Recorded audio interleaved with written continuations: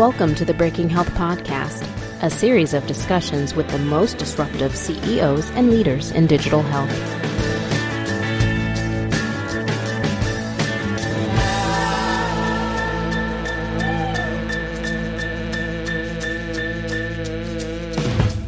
Hey everyone, welcome back. This is the Breaking Health Podcast. I'm Tom Salemi, and I'm here with our great host, Steve Krupa. Hello, Steve Krupa.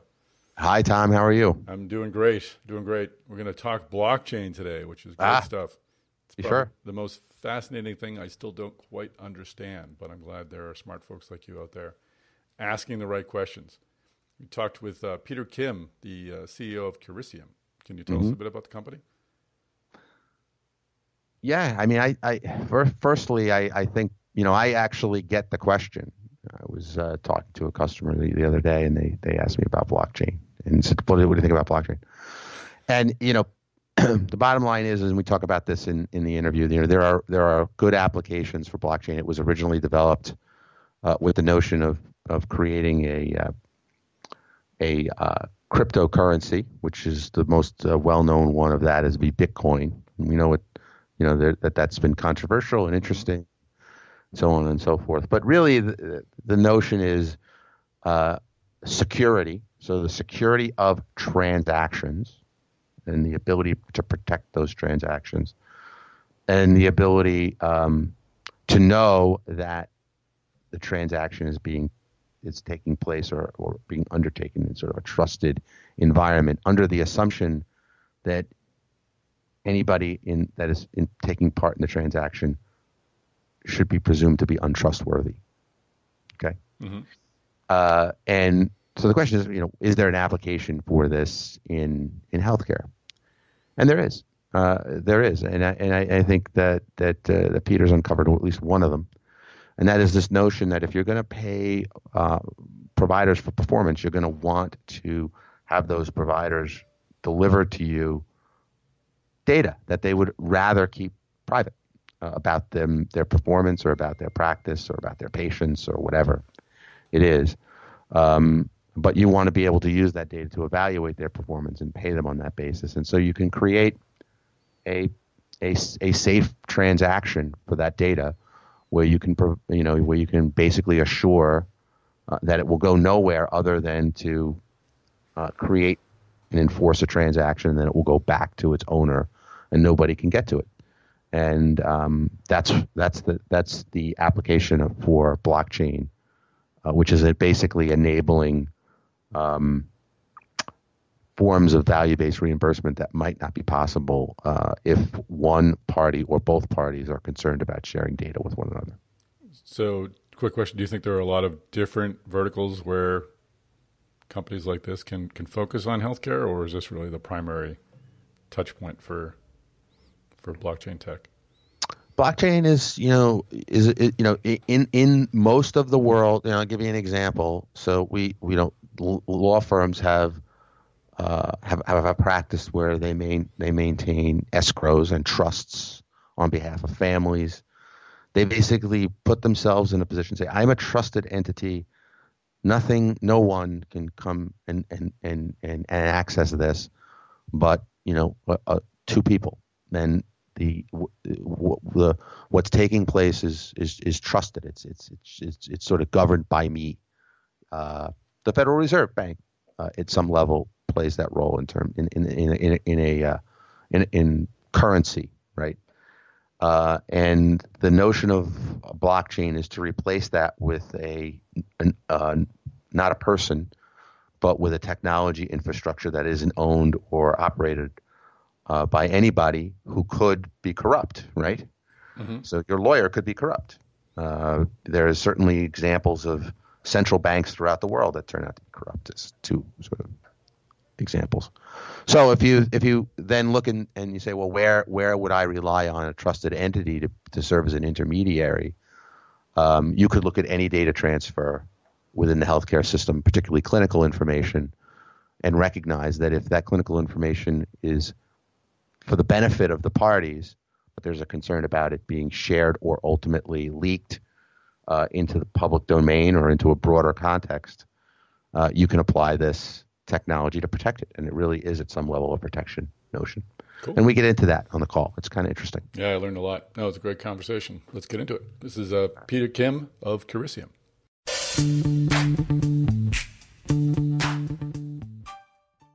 Welcome to the Breaking Health Podcast. I'm here with Peter Kim, the CEO and founder of Curisium. Hey, Peter, how are you? Hi, Steve. How are you? Thanks for having me. Yeah, welcome. Thanks for having me. I guess it's a little bit earlier in the day for you over there on the West Coast, but I'm glad you can join us. Computer scientists today can work anywhere they want, and you decided this is your, I think it's your second or third company, not as being the founder, but in the healthcare sector. Was there a reason why healthcare had an appeal to you?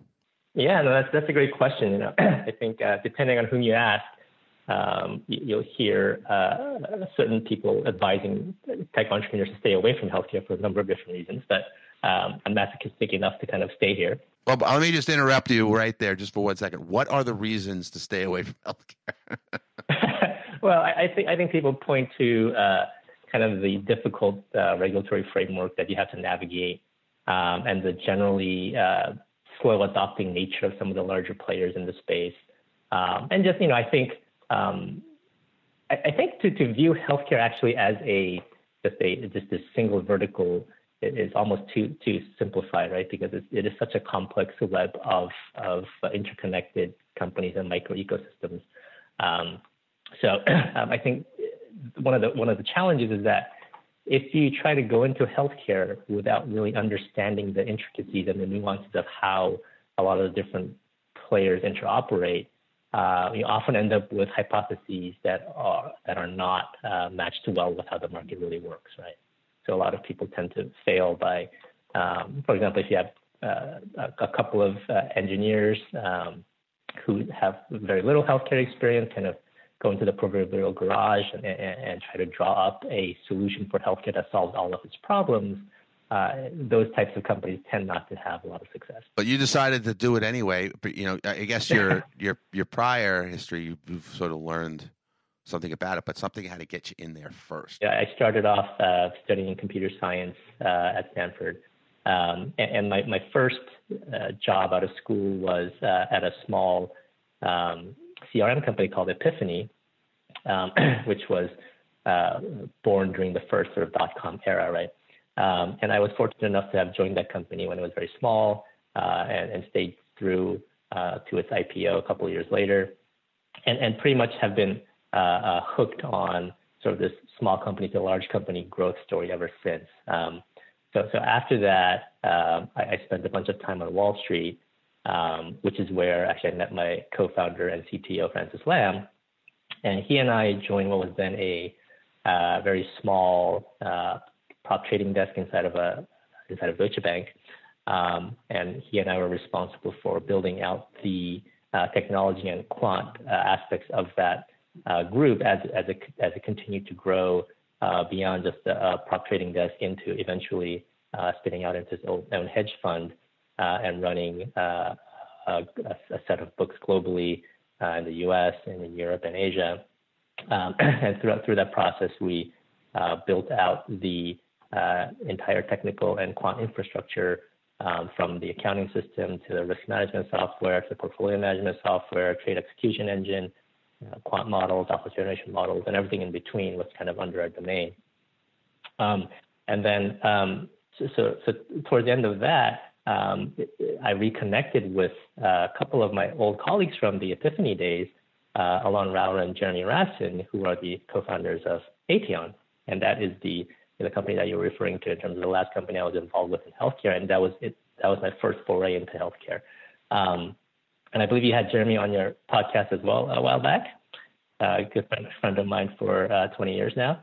But the idea behind Aetion was to really build a sophisticated causal analytics platform that could remove a lot of efficiencies and costs from the way real-world evidence is being generated today. And a shameless plug, so I was the VP of engineering. Francis, who joined me at the same time, was the VP of data science. And together with Alon and the rest of the team, we built out what is still today, we think, is far and away the most sophisticated analytics platform for real-world evidence generation. And it was during those 4 or 5 years where I was at Aetion where I really learned a lot about kind of healthcare, the industry, how it works, and what some of the inefficiencies are, and what some of the opportunities are going forward as well. So if I tie those two ideas together just real quickly, and you tell me if I'm getting this wrong, but if I am, that's fine. Real world evidence generation is a causational approach, right? You're trying to find causation in numbers and in analysis, right? And is that similar to what you're doing when you're trading, right? You're trying to find causation for valuation shifts in assets. Is that not true? Yeah, that's absolutely right. And so, when you're doing kind of big data analytics on Wall Street, first of all, the big data is much bigger in Wall Street than in healthcare. And even though healthcare likes to think it has big data, it really can. I would say that's true. It's bigger, but there's a lot of it, right? But it's constrained in that it's very easy to measure, right? I would say that when you look at economic statistics, or you look at trading prices, right? If you believe in anything, there's some information in the price where it is today, right? And then sort of the other things that you might posit could have an effect on the price. You can go get that data really easy. Absolutely, right? And that's one of the fundamental challenges in healthcare is that we have a lot of data squirreled away, but no real easy way to get at it. Cool. So I understand what goes on there on Wall Street a little bit. And you took that and you applied it to real world evidence in healthcare, right? And that's right. Yeah. And did you feel like you had conquered that challenge and then you were ready for the next one? Is that what caused you to start a company, or did you come upon a concept along the way where you said, "Wow, I can take what I know from a computer science and healthcare ecosystem point of view and have an impact there"? Because for the listeners, Curisium is focusing on basically innovation in healthcare contracting, right? So where did that come from? Yeah, no, that's a great question. And I think it was kind of a direct result of some of the learnings I had while at Aetion. And by the way, Aetion is doing quite well and continuing to grow. I think they're up to almost 100 people now. 100 people and a lot of computers. and a lot of computers, right? The kind of in parallel, though, so both Francis and I are sort of avid technologists at heart. And sort of we've been kind of in and around the Bitcoin/blockchain ecosystem for quite a while now. And so as the blockchain technology was being matured and being more accepted by the different industries, we saw this opportunity to apply some of its properties in the operationalization of contracting in healthcare, I would say, right? So if you look at kind of Aetion as the company that's going to ultimately be the de facto evidence generator for healthcare, and I think it will, and there was an opportunity to then build a company that would be really the contracting implementation / operationalization layer using kind of latest technologies such as blockchain and secure computation and a few others that we're using.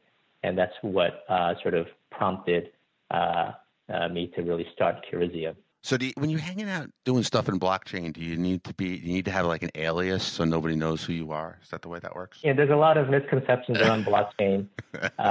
You know what I'm talking about, right? Yeah, so I think there's a difference between like cryptocurrencies, which are one of the implementations and use cases of blockchain, versus the underlying technology blockchain itself, which is where we're focused on applying that to cryptocurrency related use cases in healthcare.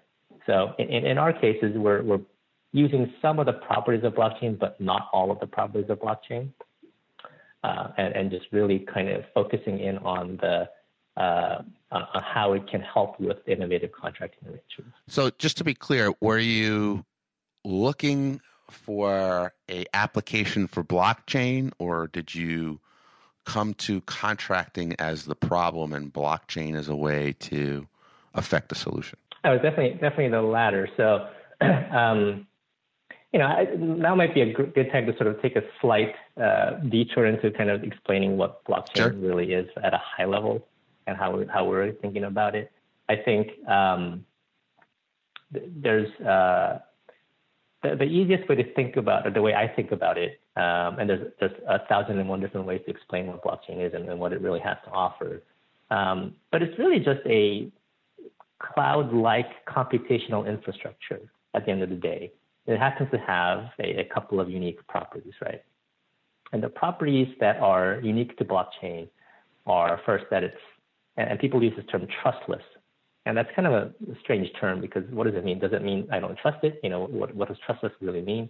And that really means you don't have to trust a single entity to vouch for the contents of what's in this distributed computing infrastructure. It's a weird word, right? It feels like it should be it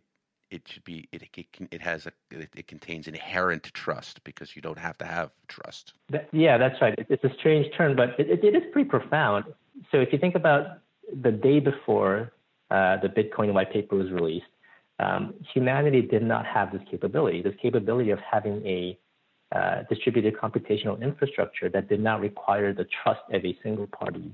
Right? That was a technological capability that we did not possess. And now we have that, right? So it is a pretty profound thing.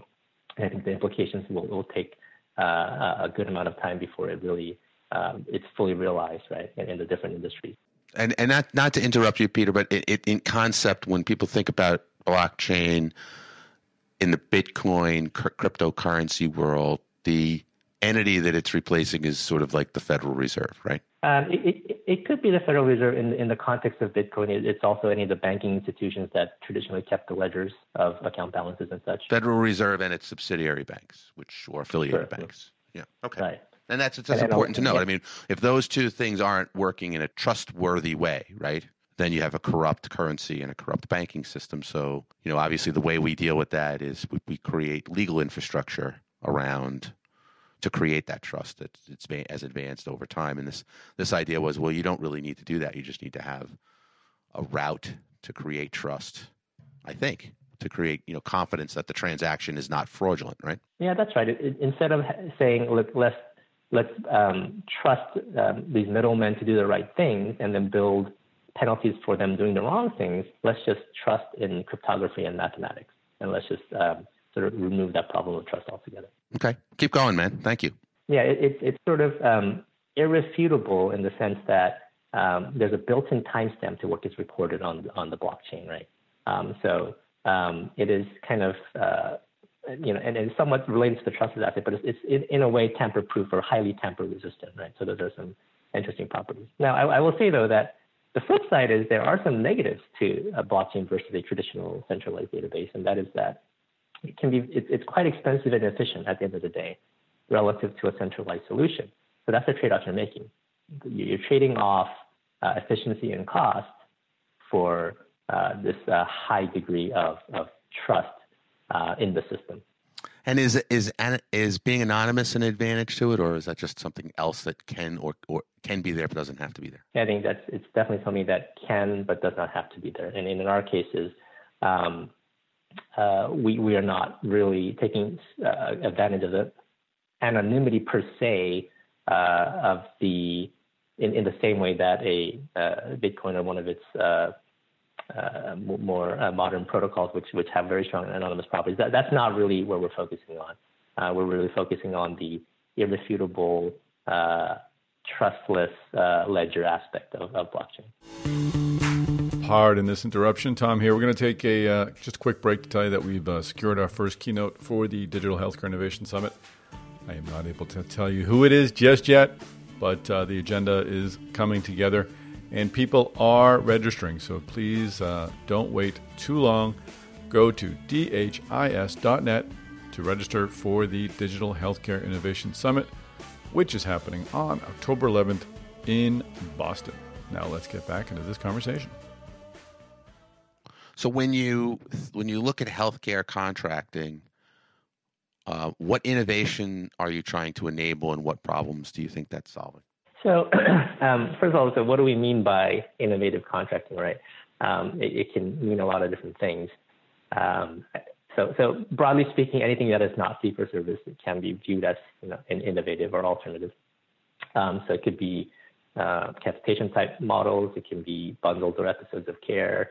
You could be talking about P4P quality measures, total cost of care that is derived from, let's say, outcomes-based contracting, to all the way to kind of direct incentivization. I would categorize inside the innovative contracting bucket, where if there is a way to cost effectively, with the right incentives aligned, incentivize participants to provide ultimately better outcomes at lower cost, that would fall under kind of the umbrella of what we think about as new ways of contracting in healthcare. And so, having defined it, so how do we help here? I think in trying to implement any one of these models today, one of the main challenges is simply it is quite difficult, costly, and inefficient and error-prone to operationalize any of these, right? And that's something we see, a common theme that we see throughout the industry in multiple configurations of innovative contracting that is happening today, where just verifying the outcomes that are needed to implement the contracts, dispersing the payments that should be as a result of the contracts, individual patient level outcomes that need to be verified are difficult to implement. And so there's this whole layer of operationalization that is very difficult as a result of there not being a kind of a de facto platform that can handle all of these needs. And we want to be that platform. Interesting. So when you say operationalized, obviously there's a lot to that. The first step is I can operationalize them, but just get a bunch of people to run Excel spreadsheets. I can do something, right? And that, of course, is not a cost-effective way. But the first bundle was probably done on Excel, right? Can we both agree at least on that? Yeah, exactly. And that going back to kind of why I'm in this space and staying in this space, from a technologist standpoint, who kind of, so my career was really all about taking cutting edge technologies and applying it to different domains and making things more efficient.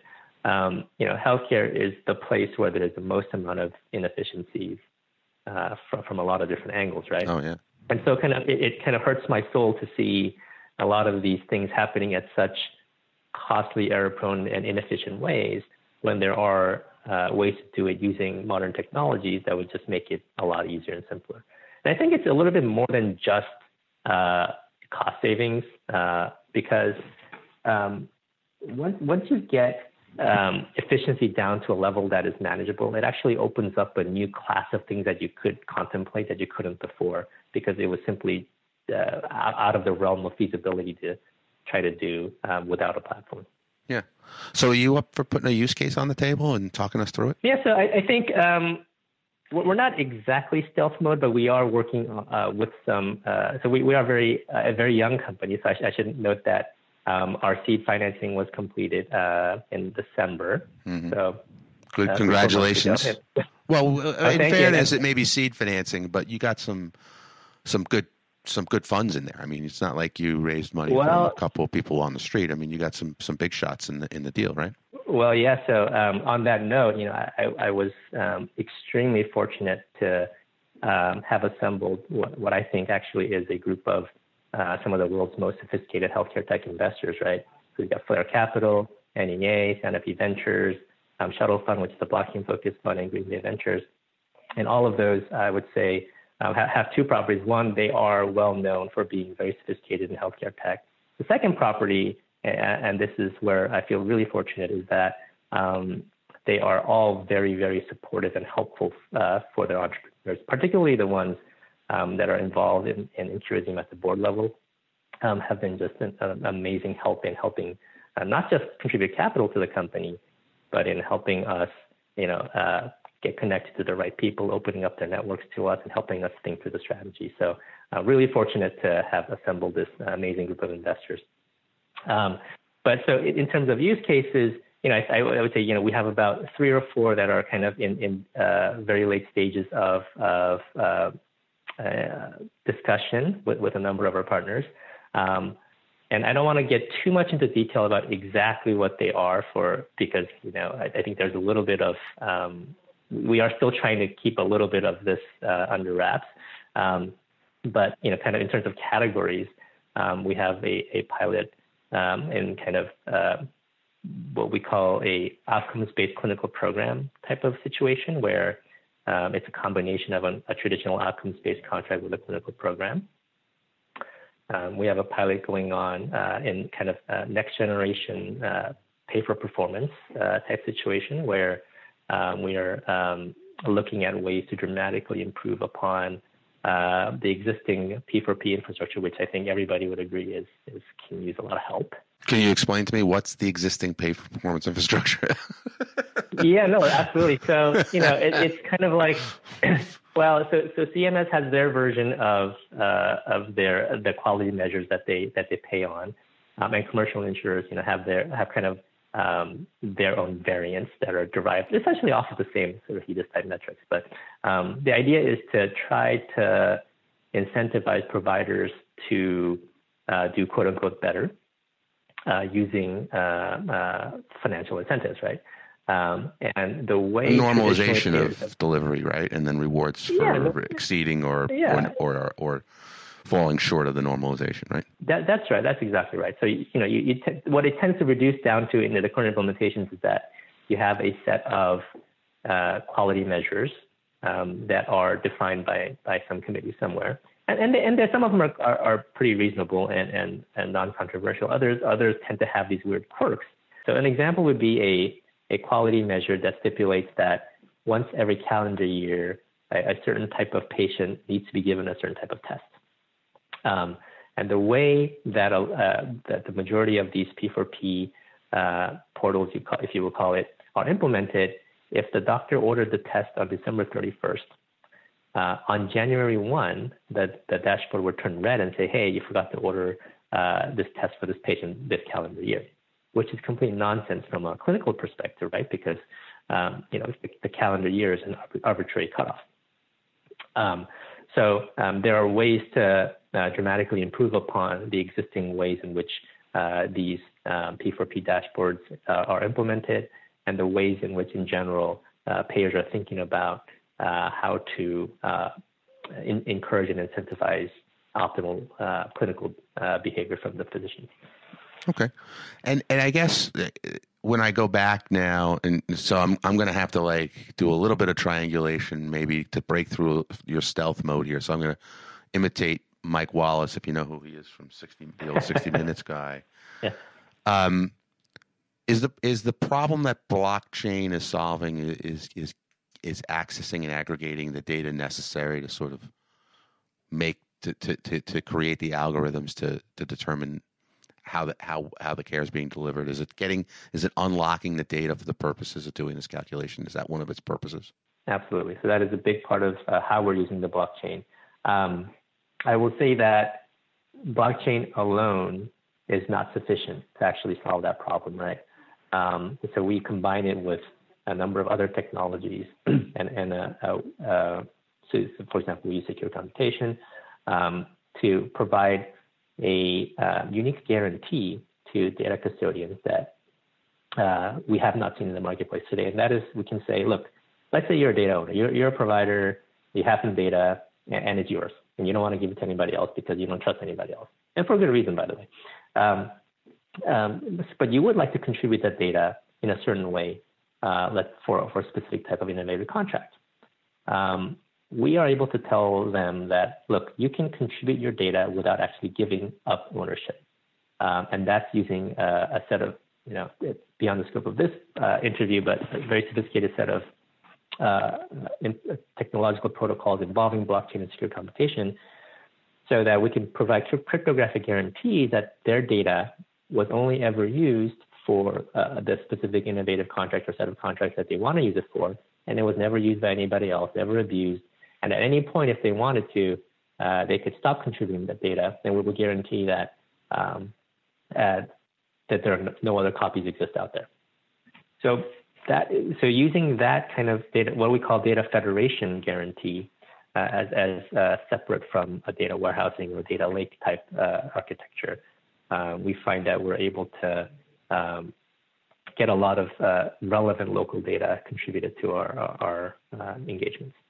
That's very cool. So I'm just going to sum up here. We're sort of getting towards the end, but the real sort of tying it all together, we want to do innovative contracting beyond fee for service.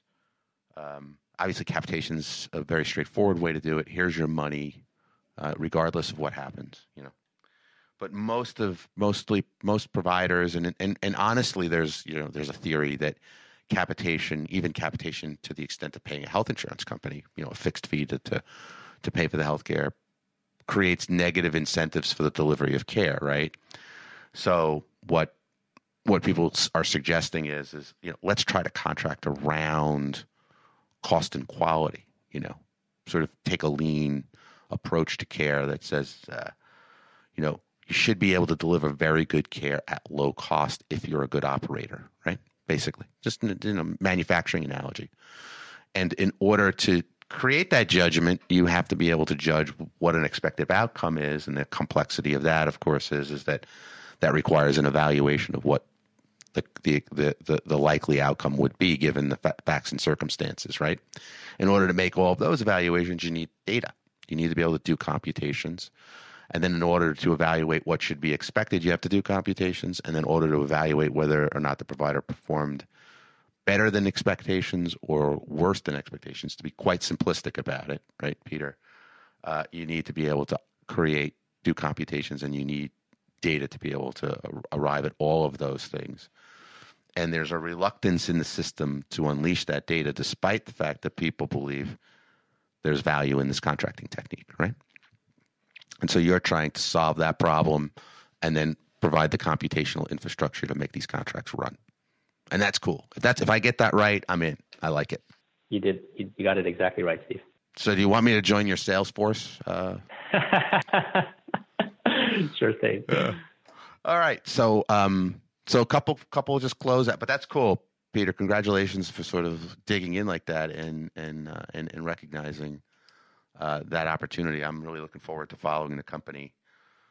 Seed stage is the fun stage, right? You guys get to work really pretty much all the time, and be careful. You can gain some weight because there's a lot of fast food involved. Tell me two things, and then we'll wrap it up. First, are you enjoying the experience of running a company? This is the first one you're actually running, right? That's right, and absolutely, I'm enjoying it. I mean, it's to quote one of my kids, it's nerve-sighting.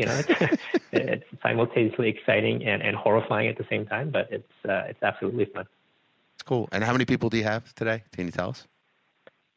We'll say fewer than 10. Let's put it that way. All right, good. So, and then I'm sure that you will be once you begin to sort of seed the waters in the marketplace beyond the 3 or 4 things that you're in late stages with. You'll be doing some media work, doing some blogging and stuff. So where can people find out about you? How can they stay in touch to follow the company?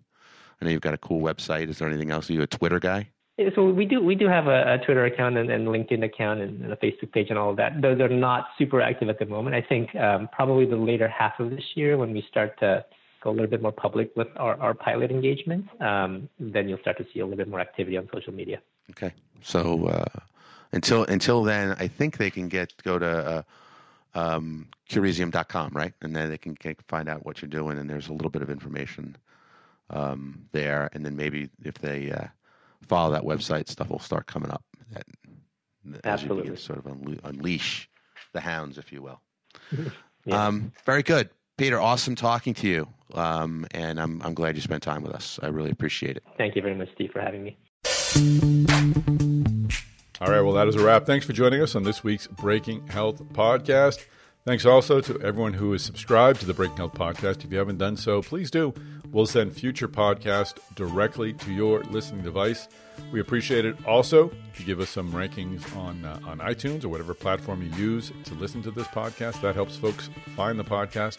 Of course, tell your friends. Let them know what we're discussing here on the Breaking Health podcast. If you're enjoying it, no doubt they will too. Finally, reach out to me directly. I'm on Twitter. Can be reached at MedTechTom. That is at MedTechTom. You can also find me the old-fashioned way on email, tom@healthag.com. That's the word health, followed by the letters EGY.com. Healthag is the producer of this and many other fine podcasts and great events like the upcoming Digital Healthcare Innovation Summit, which is happening on October 11th in Boston. Please register for that sooner rather than later. This one does sell out. Go to dhis.net to register for the Digital Healthcare Innovation Summit. You'll join us in Boston, my hometown.